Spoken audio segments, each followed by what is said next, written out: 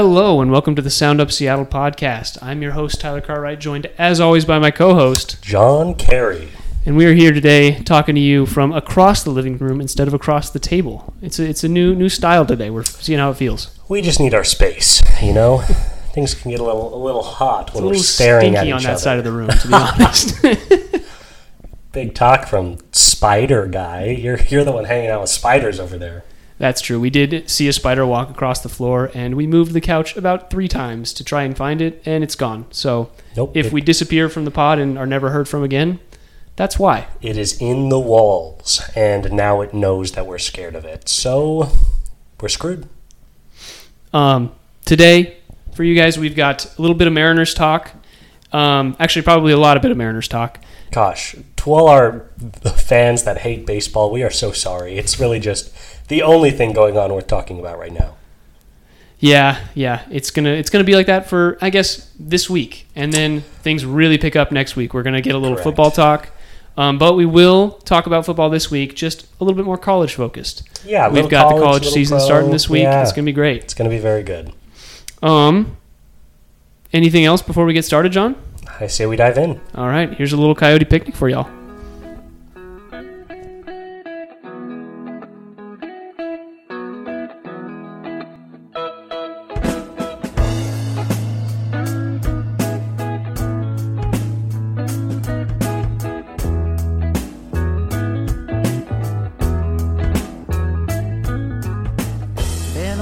All right, John, let's just dive right into it. So, how do we feel about the Mariners' recent games? Obviously, they just completed their series against Kansas City and Oakland in Seattle. Yep. So, kind of an interesting part of the season here. We have gotten through what we like to call the cake portion of our schedule, and we're rounding the bend down the home stretch. So, the game that they just played pushed them to 133 on the year, which means we now have 29 games left on the season. We are less than 30. We are coming down the home stretch. 9 series left in the regular season. Now, we have won every single one of those series. We've won every series we've played since the Orioles, I believe. Yeah. So, in that regard, it is encouraging. Honestly, I'm a little discouraged. We gave one up to Kansas City. Little discouraged we gave one up to Oakland, particularly the Oakland game where we scratched George Kirby and Julio didn't play, and we lost like 2-1. 3-1, yeah. Yeah, and just a poor showing, low effort, kind of going against all that good momentum we've been building all year. Luckily, we were able to pull it back together in that last game. I'm feeling good. Since last we talked, the Mariners now have sole possession of first place in the AL West. We're technically tied with Houston, but we have one less loss, and we have the tiebreaker against them, so holding on to first place there. But, yeah, we've got a lot of tough games down the stretch. Somehow, in sole possession of first place, I actually feel less comfortable than I did when we were that scrappy third wild card. I can agree with you. I think what it is now our sights are set on first place. And so... Yeah, isn't that interesting? Yeah, as soon as you get something, you want more, you know? That is so true. Yeah, what is... let's see here. We've won 13 of our last 15, which is a crazy stat. 8 in a row, 1 loss to the White Sox, which was... Honestly, can't be upset about that one. JP has to make that throw to third to try and stop Tim Anderson from getting to first base or third base. Correct. And it just hits his helmet. That's a tough loss. Can't be mad about it. The Athletics loss was tough. The 3-1 loss where Kirby had to come out because he was sick. Julio has been out since then with left foot nerve tightness, which is a little concerning. But then we're hoping to have him back for this weekend series that starts tomorrow against the Mets. A tight game against the A's yesterday, 5-4 win. That was a good game. Julio didn't play in that one either. So yeah.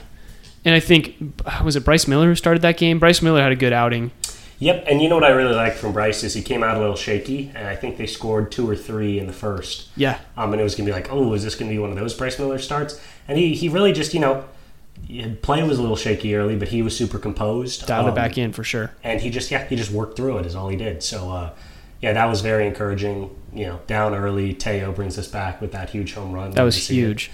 And yeah, that was good. I guess, let me reframe a little bit because you are so right. Now I'm just desperate to hold on to first. The wild cards are currently the Rays, the Astros, and the Blue Jays.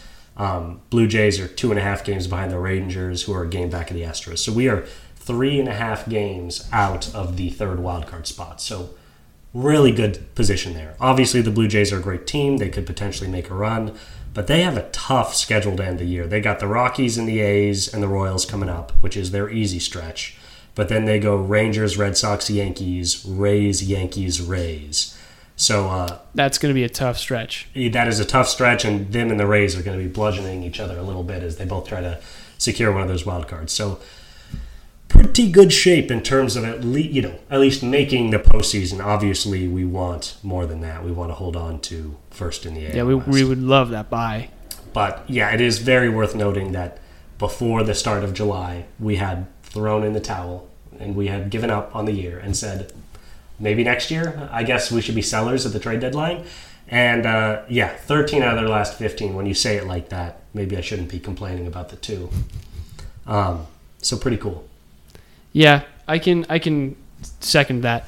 I think another thing to think about is it's really interesting how at the start of the season, everybody was raving about the AL East and how they had 5 teams above 500 that were all going to be competing for those 3 wildcard spots. And look how things have shaken out, man. The AL West is looking like a powerhouse. Obviously the A's are booty, but the Yankees have collapsed. The Red Sox don't look great. They're decent, but they don't look like world beaters by any means. Honestly, the Rays don't look great. That Houston series was pretty revealing. That Houston Red Sox series, they played 7 games in like 2 weeks, and Houston went 6-1, 5-2 against them, and it was just like, okay, clearly these teams are on different planes. But yeah, the fact that I guess as of 2 days ago, Houston was in 3rd in the AL West. That's crazy. Obviously, they're up to 2nd now because the Rangers are frauds, and we'll talk more about that later. But that's crazy. Houston, the defending champs, a team that nobody wants to play in the postseason, including me, they were 3rd in the AL West. So you are correct. And, the Oakland's booty, but the Angels aren't bad. Nobody wants to play Shohei. Yeah, I would agree. I think, after that waiver wire dump, or I guess not waiver wire, but they dumped all of their trade acquisitions from the trade deadline, and Cleveland and Cincinnati picked up 4 of those players, which is interesting. I think they just didn't want any other competitors to pick up those guys. But they looked like good options for the Mariners should they have made it to them. So tough not to get those players. Yes. But I will say, looking at the remainder of the games, I still think the AL West crown is going to come down to those 10 games at the end of the season. Has to. And it's really whether or not we can sustain this kind of success. If Julio, needs to take a couple more days off, needs to take a series off, that kind of thing could really, really hurt the team, especially with all the momentum that he's created with his play. And I think, making sure the pitching is supported. I don't know if we talked about this last week, but something to consider is as the year goes on, everybody's pitching kind of gets worse, more runs get scored, things like that start to happen just because arms get tired. Starting pitchers can't go as deep, relievers have to get used more. I see the spider on the wall, John. Should I go do it? Yeah, absolutely. All right. We'll be back in just 1 second. We're recording this. Just listen. You're going to hear a loud smack in a second. We need blood.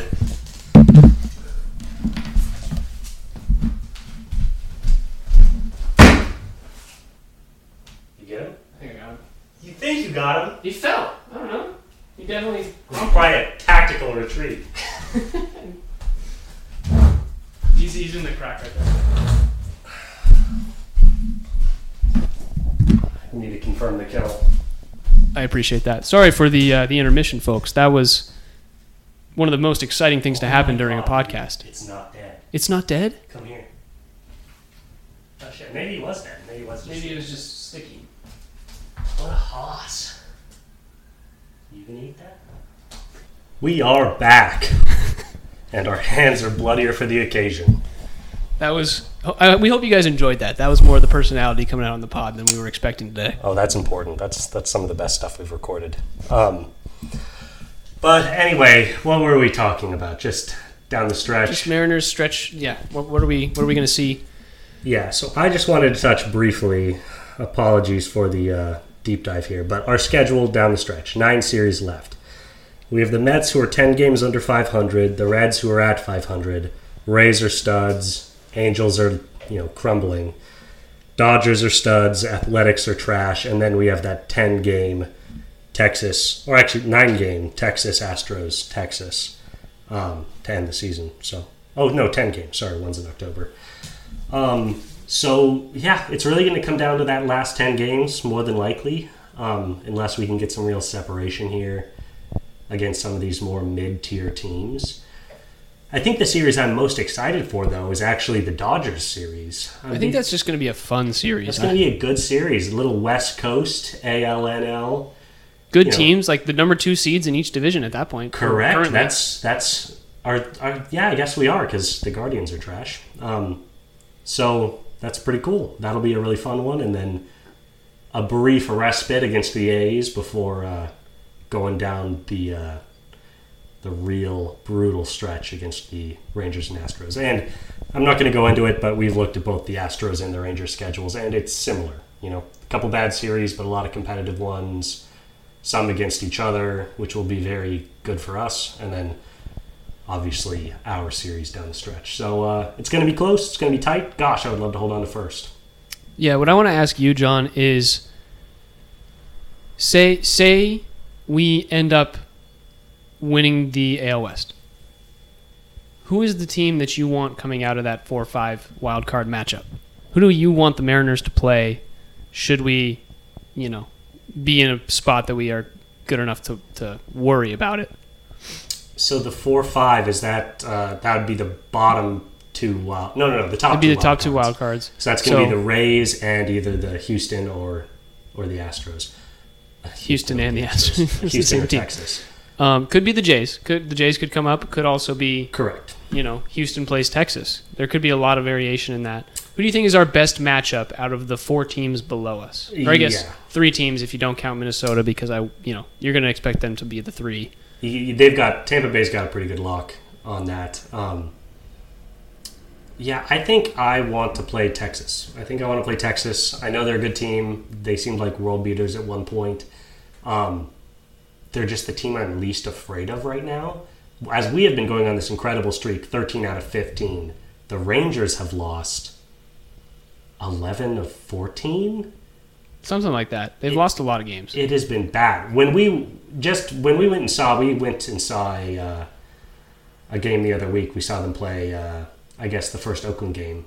At that point, Texas was losing their 8th straight game. So they are really kind of coming apart at the seams at the worst possible time. At one point, they had a 10-game lead in the division.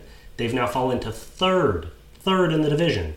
In like a month and a half. Yeah, so they are not playing great baseball. And if only somebody had seen this coming, is all I'm going to say. If only somebody had been brave enough to stand up when everybody was doubting and say, wait, are we sure about these guys? Are we sure they're not frauds? Too bad there wasn't a hero like that somewhere in this country. That's tough. So we're currently, our in-division record is the worst against the Rangers. We've been kind of beaten up on the Astros, and I think that's more of like from a competitive standpoint. We're just playing a little bit more up to where we could be playing at the highest level because they're the Astros. We want to beat them. It's also worth noting that we haven't really played the Rangers since going on this incredible stretch. Yeah, we played them a lot early, and we'll play them a lot late, but yes, we've missed them for a majority of the season so far. So, and as everybody knows, the Mariners post-June is a completely different team than the Mariners pre-June. So we've actually yet to play the Rangers. So in-division record, undecided. I think you are right. We have been beating up on the Astros. It's kind of part of the reason I don't want the Astros. I don't want to go in overly confident against the team we're going to play. I also don't want to go in with the other team really pissed off and wanting to prove something, particularly when that team is the defending world champs and love to cheat and also have just a pretty disgusting lineup of hitters. I think I would like to play the Astros at least out of any potential wildcard team. I'd rather play the Rangers, the Blue Jays. I'd rather play the Rays. And the Rays are an awesome baseball team. That's no disrespect to them. They're 82-52, 30 games above 500. That speaks to the AL East. The fact that, they have a better record than us by 3 or 4 games, and they're still second in their division. So, but still, I'd rather play the Rays. It's just any other one of those teams. If we are up 4-0, I'm feeling very confident. If we're up 4-0 against Houston, I'm actually more afraid than if we were down 0-1, because they're going to get bases loaded, 1 out, and Bregman's going to hit a dinker over the first baseman and score 2. And it's just going to break our hearts. So, is that a hot take? Am I being ridiculous right now? I just don't want any part of the Astros. No, so you're going a lot based on emotion right now, which I understand. You're an emotional baseball fan. That's just kind of who you are as a person. That is who I am. Let me give you the reason you don't want to play the Astros and you would rather play the Rays or the Rangers. The Rays pitching is obliterated. The Rays have 3 of their 5 starting pitchers from the beginning of the season have gotten injured. They're out for the season, out for the year. They don't have the best core of pitchers right now, and our offense is the thing that's been carrying us recently, and pitching wins in the playoffs. I think that combination helps us against the Rays a lot. Obviously, they have a great team, but without Wander Franco, they're kind of in a weird limbo, which they've been surviving very well. But I think that's a team that we could beat. Along with the Rangers, I think the same thing. They're pretty beat up. They lost Eovaldi. Jonah Heim's he hurt his hand a while back. He's been playing, but I think he's still playing a little hurt. Jonah Heim's their catcher, if you didn't know that. And I just, they had, like we said, they haven't been playing good baseball, and I'm not as afraid of their starting pitching, even though they picked up Scherzer. They've got a couple of good starters. I feel like our pitching at the top tier is way better, and it looks better in the playoffs. It plays better. Scherzer might be able to turn it up. It'd be a really good matchup between Scherzer and Castillo to start. But I think Castillo is just a better pitcher at this point in his career. And when you break it down, you've got Castillo, Kirby, Gilbert against whatever the Rangers are throwing is a better outcome for us, and at least the pitching. Obviously, they've got great hitters. And in Arlington, Texas is dangerous. They have a great home winning percentage. But if we're the 2 seed, we get more games at home. We get home advantage. And that's, where it comes down to it is where you're playing and how good you feel in October. And I just love our pitching. That's very true. We love the pitching. It's also about high-end pitching come playoffs. It's not about necessarily how deep your rotation is, but how high quality your starters are. One thing to note about our pitching, we are not necessarily a team of strikeout pitchers. We're not a team that prevents a lot of base hits. We're a team that's really good at limiting home runs. That's kind of the bread and butter. Obviously Castillo is more of a punch-out guy, but almost everyone else, particularly Kirby and Gilbert, it's more about ball placement. And when you're doing that, what you're afraid of are just elite batters, just guys that get on base and can fight through tough at-bats and wait for that perfect pitch and dink it right over. The Mariners love guys that just want to swing really hard at balls because they're just going to ground them out and pop them up when Kirby puts a little spin on them. But of the teams that we were talking about, and I know this is a very basic stat, but I'm a very basic guy. You're going to have to put up with it. The Mariners have 3 guys currently batting over 280, as do the Rangers. Tampa Bay has 4. Houston has 5. 5 guys batting over 280, 3 over 290. And I think that's part of what scares me. The Rangers, at the start of the year, they were just bombing home runs. They've slowed down, but that's really how they were driving their offense early. They were getting guys on base and then hitting home runs. And that type of offense just doesn't scare me the way that this Houston lineup scares me, with just guy after guy. It's Altuve, Alvarez, Tucker, McCormick, Diaz, Dubon, Bregman, Pena. It's just, these guys scare the bejeebus out of me. And I don't think it's an optimal matchup for our pitching. I agree with that. I think for those fans that want a little more in-depth analysis than just looking at averages, the averages are obviously important, but just looking at that lineup, it's deeper and longer, and it makes the pitcher work for more time. Mm-hmm. It's like, okay, so John and I were watching the Braves-Dodgers game earlier, and the bottom third of the Dodgers lineup is pretty atrocious right now. Versus the Braves, it's 1 through 9 can hit. They are the most menacing team in baseball by far. And I think that kind of thing, just when you're playing against the Braves versus the Dodgers, you know you have at least 3 hitters in that Dodgers lineup that you feel comfortable getting out. And I think it's the same kind of thing with the Astros, where you have Maldonado who's going to catch, and he's going to be basically an automatic out. And you have a couple guys maybe who are on that Astros team who are easier to get out. But when you play the Rangers, you play the Rays, they're just not as deep and they're not as threatening. And maybe it's their names, maybe it's not, but it doesn't feel like the opposing hitters on those teams are going to do as much damage as we've seen in the past. And that could also come from us being scarred by Yordan Alvarez from last year. Alvarez and Pena, obviously Altuve has a reputation in these moments. McCormick's had a lot of big moments in the playoffs.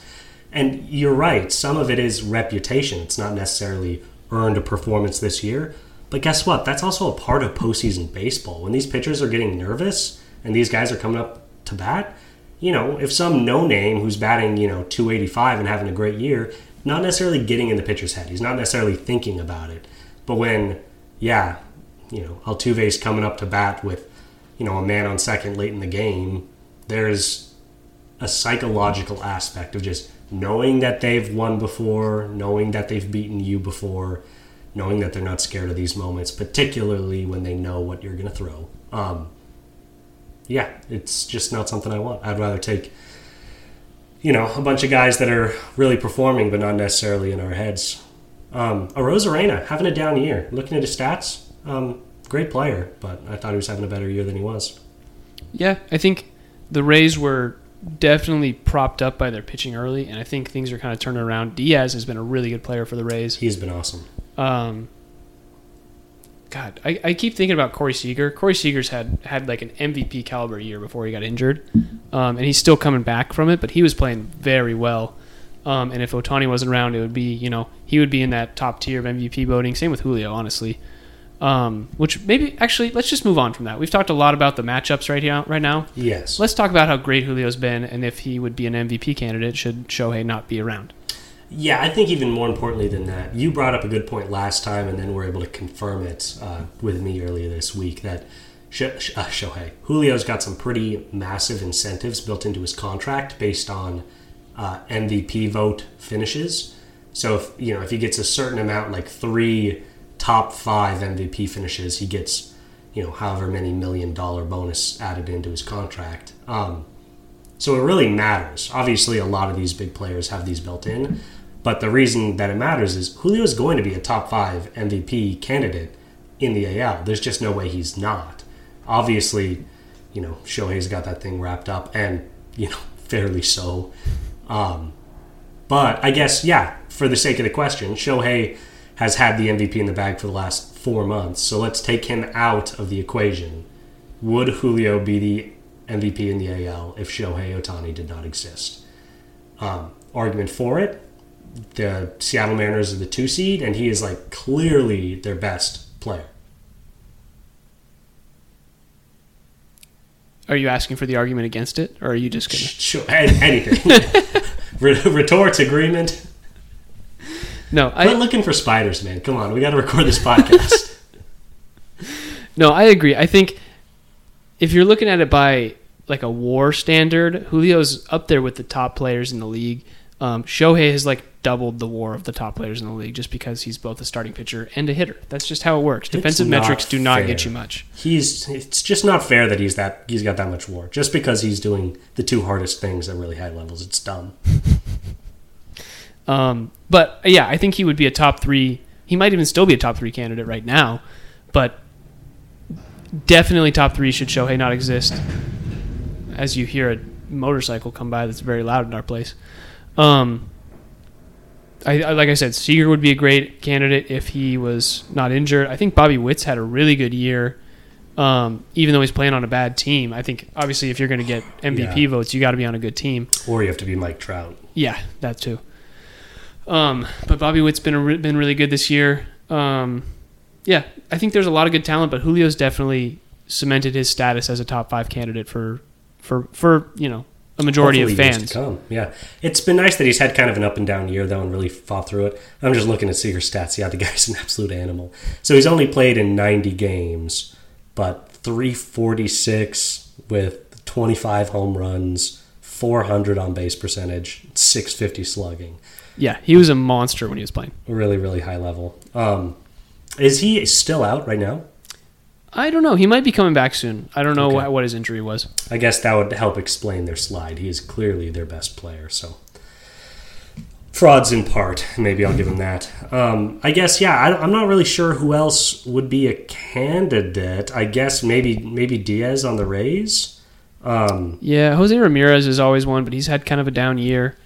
Yeah, Diaz is batting .330, but he only has 17 home runs. It's crazy how far Aaron Judge has fallen off since last year. Oh, my goodness. I think the Yankees are 65 and 69. Yeah. There's just, I don't know exactly what's going on over there, but... they just lost to the Tigers today, so... Oh, ouch, ouchie, ouchie. I hate to see it. I hate seeing New York lose. Yeah, Judge is batting .260. That is way down for him. Yeah, Orioles are just super well-rounded. A lot of good players, not a ton of great ones. Red Sox, Guardians, heck.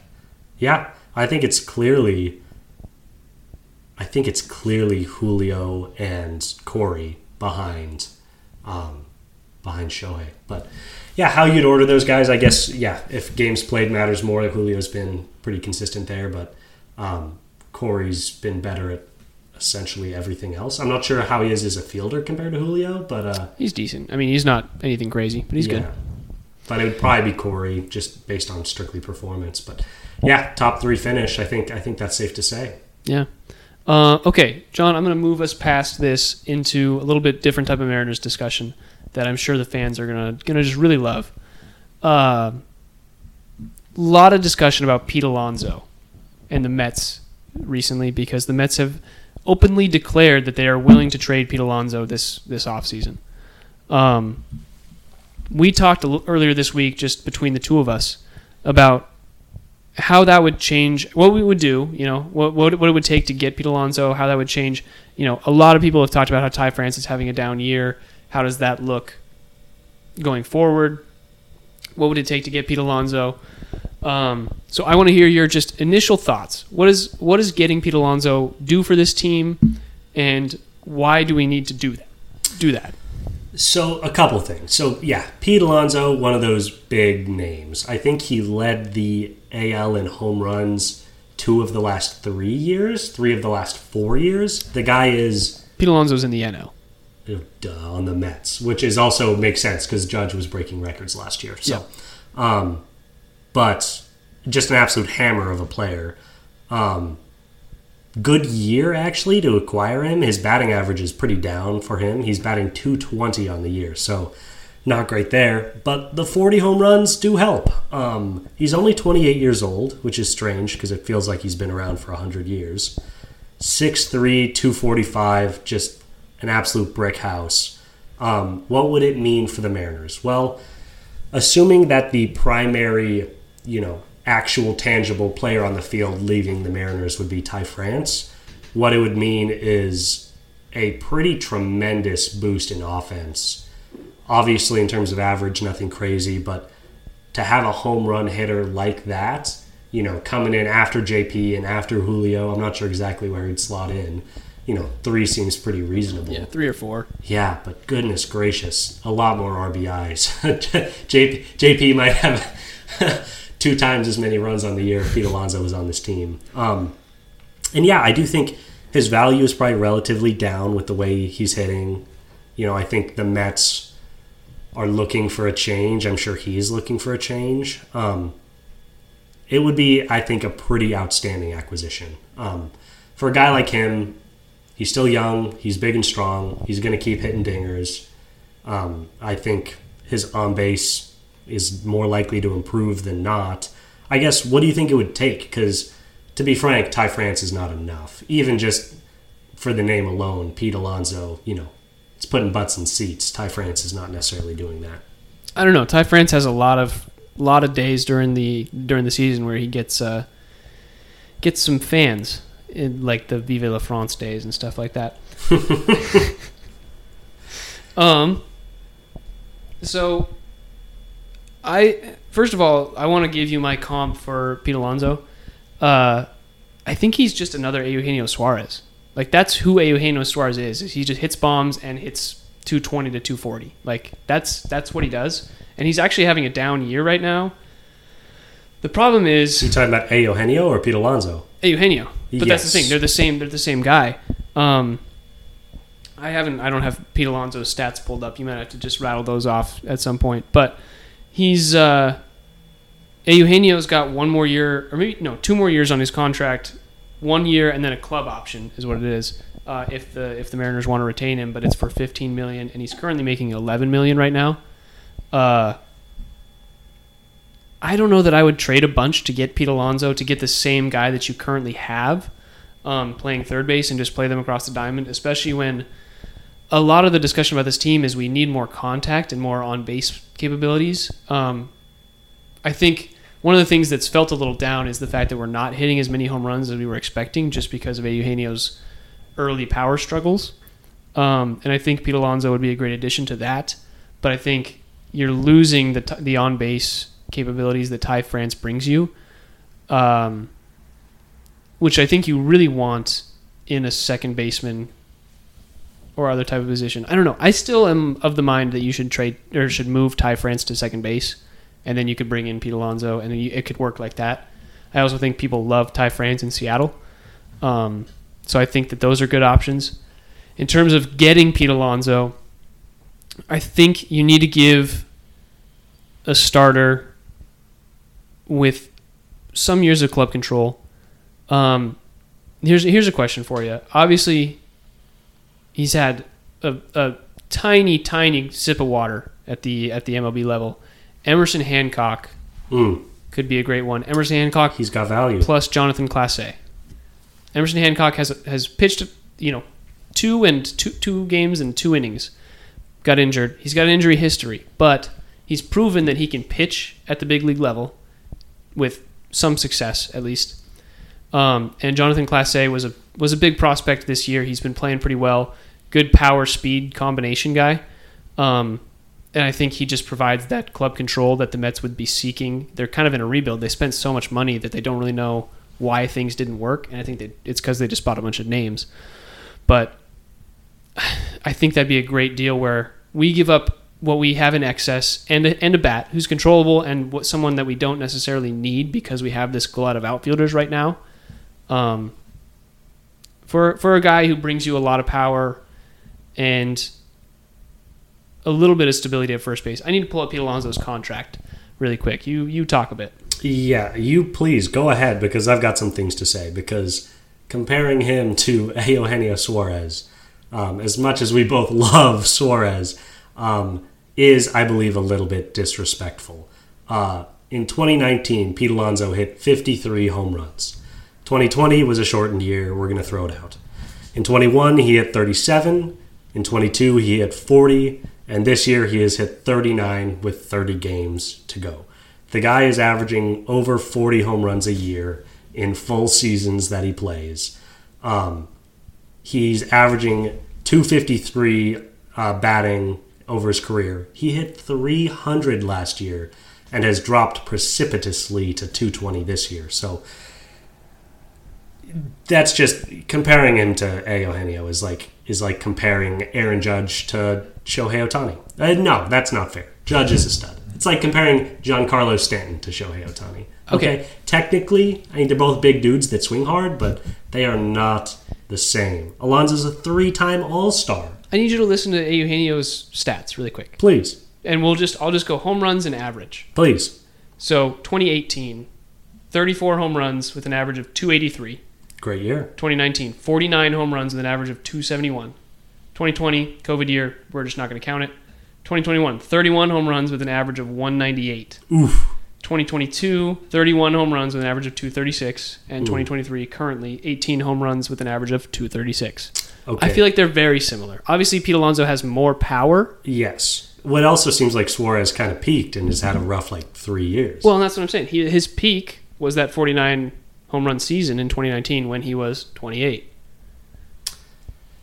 That's fair. I mean, Alonso's 28 right now. That's what I'm getting at. What's his career WAR? Do you have that on hand? Career WAR. I don't have the totals, but it was, he was sitting in the high threes, low fours for those good years. Except for the year he had a 198 batting average, he had a minus. That was the year he was playing shortstop and he was just kind of thrown off. And as soon as we moved him back to third after we acquired him, he shot right back up to 4 WAR. Yeah, he's sitting right around 4. He's been all-star caliber level for most of his last 5 years.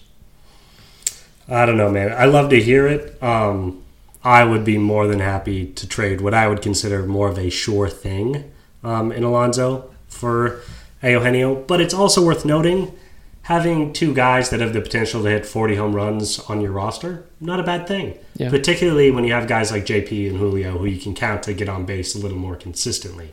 Obviously, you don't want to get too home run heavy or you find yourself in Yankees dystopia. But yeah, if we're talking about, Ty France, who has been very so-so and doesn't even seem like he's obviously he's a good guy. He fits in with the clubhouse, but he doesn't seem like he's a captain of the team. He seems like he's just another guy out there. And a, potential pitching prospect like Emerson Hancock, who probably seems better than he actually is because the Seattle coaching staff has been putting that special sauce in his juice that they're giving to the rest of the pitchers.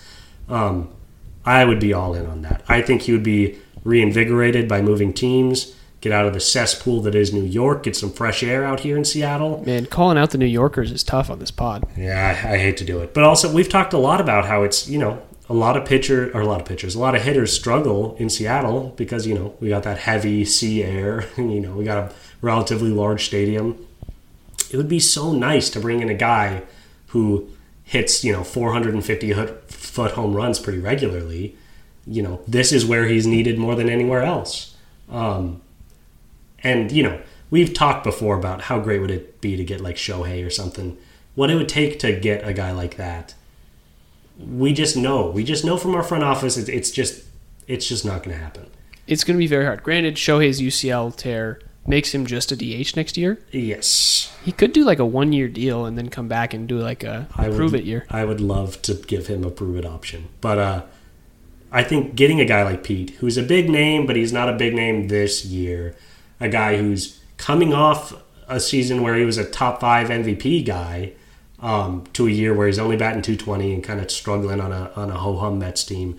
This is the year to get a guy like this. He comes to Seattle. Next year he's batting .275 and hits, 42 home runs. And everyone's like, oh my God, I can't believe we forgot how good Pete Alonso was. Now's the time to get that guy. Don't get the guy who's having his MVP year the year after he has that year. Everyone realizes how great he is. Get the guy who has that top-end potential, but who's having a down year. I would give up a lot to get Pete Alonso on this team. I believe in the guy, believe in the power, and I think he's primed for a bounce-back year, assuming we could get hold of him. Yeah, contract-wise, he's a free agent after next year. So we would get him for 1 year. It's a tough deal to give a lot to get 1 year of any player. But that's it's a pro, but it's also or a con, but it's also a pro. The fact that we'd be getting him on a 1-year deal would probably mean that we wouldn't have to give up as much to get a hold of him. Yeah, that's what I was going to say that. And also, it just means if things don't work out, he's back on the market. We don't have to worry about it. Correct. And you can always attempt to extend. Obviously, you never want to rely on an extension to get any players, but you can always attempt the extension if he's playing well and likes it in Seattle. He's also coming from not a toxic fan base, but a pretty disappointed fan base. I feel like Mets fans haven't been necessarily kind to Mets players, and not for unfair reason, but just a lot of pressure and not necessarily a fun team to come out here. Great division, great team, great city. And I think the thing about a player like Pete Alonso is you would know absolutely whether or not it was working. He's not going to come in here and hit 20 home runs. That's just not going to happen. He's going to come in and I guess if he hits like 24 home runs, that would be like okay, Pete, sorry, you're probably not worth it here. Go to Houston, hit a lot of home runs. But if he has that, 35 to 45 home run season, and we know that it can work in Seattle, then it's like, absolutely, let's extend this guy. He's going to be 29. Let's get him for the next 6 years. Pair him with Julio and have a pretty frightening, couple headliners swinging the bat for you. I think a lot could go right and pretty limited could go wrong. Yeah, we're all in. I think we've we didn't want to overstate that, but yeah, we're all in on getting Pete Alonso as long as things can work out for the team. I'm not as keen on getting rid of Ty France. He's had one slightly down year, but I still think he's got a lot of good capabilities and good time left in that bat. We're going to move on because we've been talking for the Mariners for 40 minutes, and we do need to get to something else. Goodness gracious. How do we do it every time? I don't get it. One last thing. NL team, the Mets. You always prefer to trade out of your own league. So that's true. And I guess one more note. 26-man rosters extend to 28-man rosters tomorrow. We're recording this on Thursday. I would expect Sam Haggerty to come up and Dominic Leone, who we just acquired off waivers, to come up. And we just, we acquire a utility player and a relief pitcher to help with our pitching and give some people some days off. But as soon as Jared Kelenic finishes his rehab assignment, I think he'll be back on the team, and we'll probably send either Haggerty or Leone down, or we DFA Mike Ford. I don't know if that's happened yet. I don't think he has any options to send down to AAA, so I think he would get DFA'd. Which I would be sad, but not super sad to see. Yeah. Okay, enough Mariners. Yeah, we're done. That was the last thing I wanted to say. Also, Jared's playing tonight in Tacoma. Shut up. Go Rainiers. I'm gonna scream. All right, moving on. John, let's talk college football. Yup. It's time. We're moving into the football realm, everybody. I know we've kind of lightly gone to it with the Seahawks preseason. We're going to be in full send next week. This is your preseason for our football pods. Nice. Yeah, so we're getting into football. We're going to talk a little college, talk a little pro. Let's start with college. Season is coming up quick. Little disclaimer, I'm excited. I'm going to see Florida play Tennessee in Gainesville in mid-September, so I'll have to report back after that. Are you going to Florida? Correct. It's going to be a doubleheader. I'm seeing first SEC game in Florida, and then we're also seeing Jacksonville, Kansas City. When were you going to tell me you were going to Florida, man? I'm getting left alone out here. You're going to have to come out to Atlanta that weekend, man. That's going to be sick. That sounds awesome. That is cool. Yeah, my brother got me free tickets, so I just got to pay for the plane. Is it you and your brother are going down there? It's kind of a group, but it'll be nice. Fun. Sweet. He asked me if there's anybody I wanted to invite. I said I couldn't think of anyone. So. Fuck you.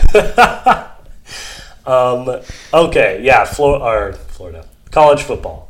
Top four, it's the usual suspects. Georgia, Michigan, Ohio State, Alabama. God, I hate to see it. All 7 of the top 7 college football teams are either in the SEC, the Big Ten, or are moving to the Big Ten in a year, which you also hate to see. But it's going to be a pretty fun year relatively. I think Georgia had, a pretty good recruitment class, but I don't think they're going to be quite the juggernaut they were last year. One of Michigan or Ohio State are going to implode like they do every year. Bama being ranked 4, I love to see. I think people are still a lot of the common fans still think Alabama is the scariest team in college football. They have not been the scariest team in college football for several years now, and I'm just pleased as punch. Go Bulldogs. I'm happy to watch Georgia dominate for another couple years if it keeps the tide not rolling. And I actually think we've talked before, not sure if it's been on this podcast, just about kind of the death of college football and how all the parity has kind of gone out of it.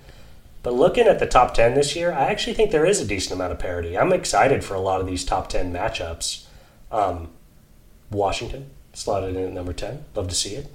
I guess, yeah. Do you have any just general thoughts about college football as a whole as we enter this year? I would second all of your thoughts. I think it's great Great job by me. It's great that Alabama is not that number one spot that everybody's just trying to take down. It's great that there's conference play in the sense that Georgia and Alabama are 1-4. They're going to have to play each other, and it's going to be a bloodbath. Michigan, Ohio State, they're going to play each other. It's going to be a bloodbath. All that kind of stuff is going to happen, and it's going to be great for college football to just get more teams feel like they're tighter in their skill level. Mm-hmm. Washington's going to play Oregon. They're 10-15 right now. I think that's going to move up as the games go by because Washington's offense is going to carry them. Correct. Yeah, it's going to be very interesting. We'll talk a little more about UW here in a minute, but yeah, just looking at it is with all the realignment that's been going on, it actually it's making, obviously there's less parity in the lower ranks, and there will continue to be. For example, Oregon State's ranked 18 right now, and that is awesome. With everything that's going on, it would be pretty surprising if Oregon State had another top 25 year in the next 5 years, just because, with the kind of homogenization of the top of college football, it's going to make it a lot harder for those low-end teams to sneak in. But, if you're in the Big Ten or if you're in the SEC, it actually does look like there's going to be more parity. Bama and Georgia are going to have a hell of a time holding on to 1-4 when they, it was already a tough schedule, and now we're throwing Texas in. Tennessee's going to be good. Tennessee's 12. Yeah, it's really good. Just one last thing on kind of the general standings. Like we said, nothing is more important than Alabama being not ranked 1. Top 3, outside of the top 3 is fantastic. The next big step for college football. How about just not an SEC team ranked number 1? How about, what about Ohio State ranked number 1 next year? It's still Big Ten, no big surprise there, but it would just be cool to see a non-SEC team at the top. How about UW next year? They're going to win the Natty anyways, so might as well just keep it going. That'd be pretty sick. With that in mind, yeah, let's narrow in a little bit on UW. Currently ranked number 10. It's going to be an awesome year. Last year in the Pac-12, and unfortunately, the schedule is not necessarily what you would want it to be for them to have a chance to compete for one of those top 4 spots. They play 4 ranked opponents all year. Oregon, number 15, is their first one in October. Then they play USC at number 6, which is going to be an awesome game in November, followed by Utah at 14 and Oregon State at 18. So their best opponent's 6. And their next best is 14. If UW wants a shot at the playoff, they need to win all those games. They need to win all those games. Sweep, yeah. They need to win everything. I think they can have one loss, but I don't think that one loss can be against a ranked opponent, which is kind of a little backwards. But I think they need to be 4-0 against their ranked competition. I like that. Something to note, and I think it's important to tell when we talk about all these ranked teams. Rankings change throughout the year. Yes. So right now, Boise State's unranked. That's that first game on Saturday this week. Boise State could, be really good, end up being number 20 in the nation at the end of the year. Absolutely. Same with Michigan State. We've got a good preseason schedule, and I think that's really important. It's Boise State, Tulsa, and Michigan State. That's 3 teams that could be, Tulsa's not great, but Boise State and Michigan State are really good teams, and they've had a long history of being good. So if they continue to play at a good level, they could end up in those, low 20s, high teens kind of area. Absolutely. And, obviously, too, the other ranked teams we play can rise in the rankings. Maybe Oregon will finish at 8 or something like that.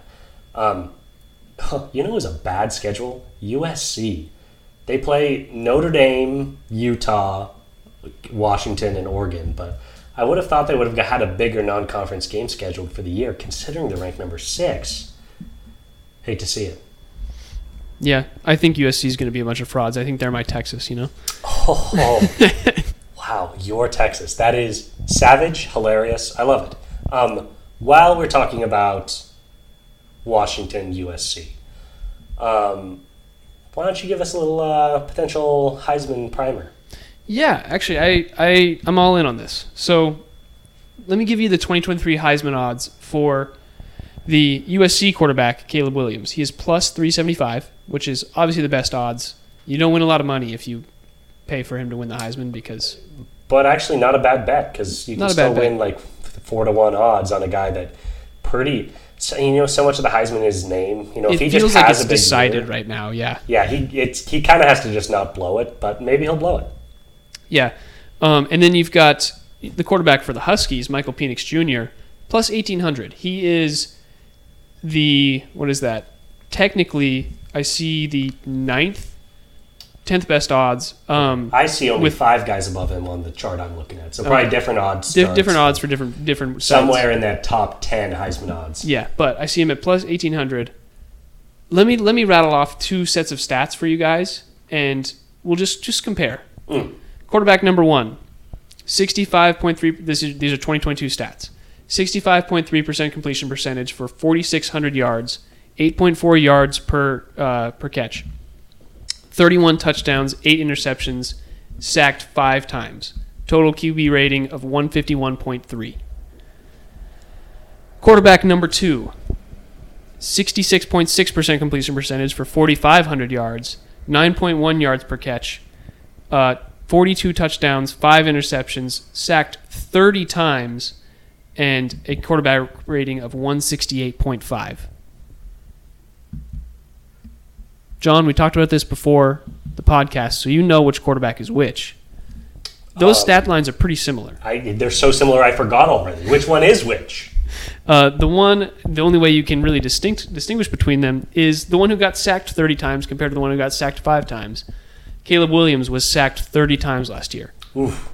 Other than that, they've basically got the same stats. He's got a few more touchdowns. Actually, he's got 11 more touchdowns. I'll give that to him. I think that's because they have more of he just has more of a run-based approach. Like he can run the ball in, and thus he can get those kinds of touchdowns. Correct. But similar amount of interceptions, and I think the real key is Michael Penix Jr. is just the Huskies have an air raid offense, and I think that it's kind of like you can compare who's a good NFL comparison for Caleb Williams. I feel like he's got that run option in him, where it's kind of like a Patrick Mahomes versus a Aaron Rodgers. I almost think, if you want to think of it like that, like a Patrick Mahomes versus Aaron Rodgers is a good comp for Caleb Williams versus Michael Penix Jr. Those are both great NFL players. Both have won MVPs, and I think Michael Penix Jr. has a fair shot at winning the Heisman. I think he's got great odds. If you get him at plus 1,800, that's a great time to go for his Heisman odds. Yeah, I really just wanted to highlight that because they're so similar, and I feel like it's going to actually be a big. Penix Jr. could come down in the top 5 or Heisman voting at the end of the season, and I would not be surprised. Any thoughts about that, John? Yeah, so they kind of played the position just a little bit differently. Caleb is obviously famous for his scramble drill, heroics. A little, people always do this, and people say don't do it and compare guys to Patrick Mahomes. He actually does remind me more of Patrick Mahomes, actually as how he looks on the field more than any other quarterback that I've seen. Just in terms of he's fast and he can run, but he likes to work in the pocket. He likes to use his legs to scramble around to keep plays alive, and that is what he is famous for. Those long, 10-second plays where he's evading the rush and finding a guy downfield. It's also why he got sacked 30 times last year. Correct, no doubt about that. Yeah, he's a real stud. He can throw it all over the field, but it's not all about prospects. It's worth noting, obviously, Caleb Williams is likely to be the number 1 overall pick in the next draft. Penix is projected to be a first-round pick. Really, really talented player. Can throw it all over the field. Not as much of a rusher, but he is fast. He's in the 86th percentile for 40, or for the running the 40. So there's nothing he can't do. In terms of measurables, he's 6'3", 2 inches taller than Caleb Williams, and he's 2 years older. He's 23 as compared to 21. Come draft time, that's not going to matter. We're not here saying that Penix is going to get drafted over Caleb Williams, but having 2 more years of experience at quarterback, being a little bit taller, a little bit bigger, having a better offensive line, being in an air raid offense, being on a top 10 team that's going to be, fighting for a shot at the playoff, absolutely, this guy has a shot at winning the Heisman, We'll see. Like I said, if Penix won it, he would have to put up significantly better stats, and I think UW would probably have to, win at least 3 of their 4 ranked games, including they would have to beat USC in that game in November. That's going to be a huge game, potentially for Heisman chances. But he's also going to have to beat him statistically by, I think, a significant margin. If Caleb Williams throws for 4,400 yards and however many touchdowns, he's probably got it in the bag just because there's so much buzz. He's in LA. It's just going to be hard to overcome. But if he struggles out of the gate, and if UW makes a run and has a chance at making the playoff, I think Penix has really good odds. And the fact that he's plus 1,800, considering that he's maybe in the best position, he might be in the best position of any quarterback to win the Heisman, is pretty surprising. Obviously, Caleb Williams is a better player, but in terms of what he's surrounded with, I think it's fair to say that Penix is in a better spot. Yeah, which I think is it's really cool to think that we have a quarterback who is in that Heisman contention. I don't think we've had one since, I guess Jake Browning could have been maybe talked about with the Heisman, but he was never really talked about like that. Yeah. It's because he didn't have to carry his team. Locker might be the last guy. That's what I was going to say, yeah. Gosh, that sounds like just a million years ago. Let's talk week 1, and then we can hop off. It's been 55 minutes. You're right.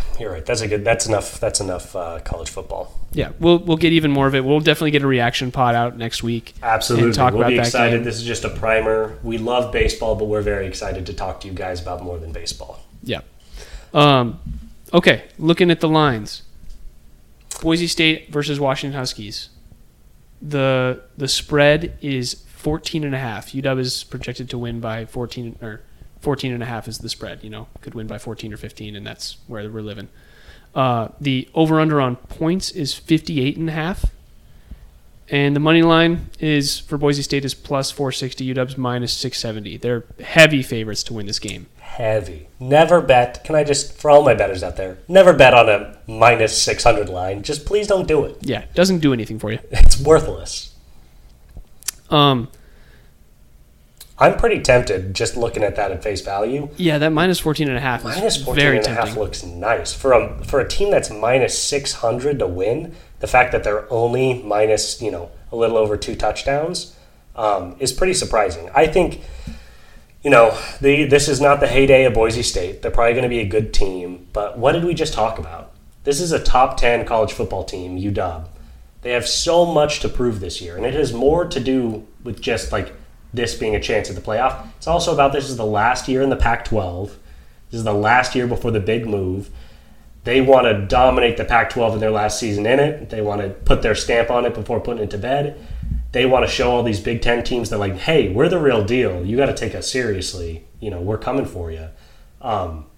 I do not think they're going to come out of the gate fucking around. I just don't think they're going to do it. Yeah. I would not be surprised if they smack Boise State around. I think that first quarter is going to be super scripted. They're going to score 21 points in that first quarter. Correct. It's going to be a blowout. No mercy rule. This is college football. Teams do not take their foot off the gas pedal because everything matters when you're looking at these playoff resumes. So, if they can beat a team 50-0, they're going to beat a team 50-0. So I do like that 14.5. Love to see Penix throw 4 or 5 touchdowns in that first game. Maybe a little start to the year. I don't know. I was going to say a nice little parlay to throw together might be to move that 14.5 to 12.5. Ooh. And then get Penix for 2 or 3 touchdowns. Oh. I think that would be just a great little parlay to throw together. Let's finish this podcast. I've got some calls to make. Got to shift some money around. I gotta talk to my guy.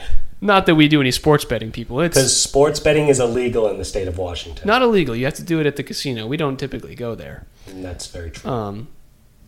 We make things up. We play with Monopoly money. We look at FanDuel. It exists. FanDuel exists. Yeah, we can look at FanDuel. Sue us, state of Washington. I drive across the border into Oregon so I can legally gamble. I've got a cousin who lives down west. I got a guy. Anyways, yeah, that's a little entryway into college football for this year. John, any more thoughts before we get on our way? I think that's good. NFL also coming up. We'll get into that more Next week. Next week. Goodness gracious. Week 1, September 10th. We might have to have 2 pods next week. We might have to. And, it's a struggle, but we do it for the people. Yeah. The people love us, Well, maybe that'll wrap it up. Thanks for listening. If you have any advice for killing spiders, please send it our way. Tyler, you want to give us the outro? Yes, sir. If you enjoyed this episode of Sound Up Seattle, please feel free to give us a follow on Spotify or Apple Music, or not Apple Music, Apple Podcasts. We're there. If you're listening to us, you either found us there or on our RSS feed, which is just rss.com/SoundUpSeattle. Bet you haven't heard that one before. You can find Sound Up Seattle on Twitter, TikTok, and Instagram, all at Sound Up Seattle, all lowercase, all one word. You can email us at soundupseattle@gmail.com. You can find me, Tyler, at TyCart50, everywhere that's important.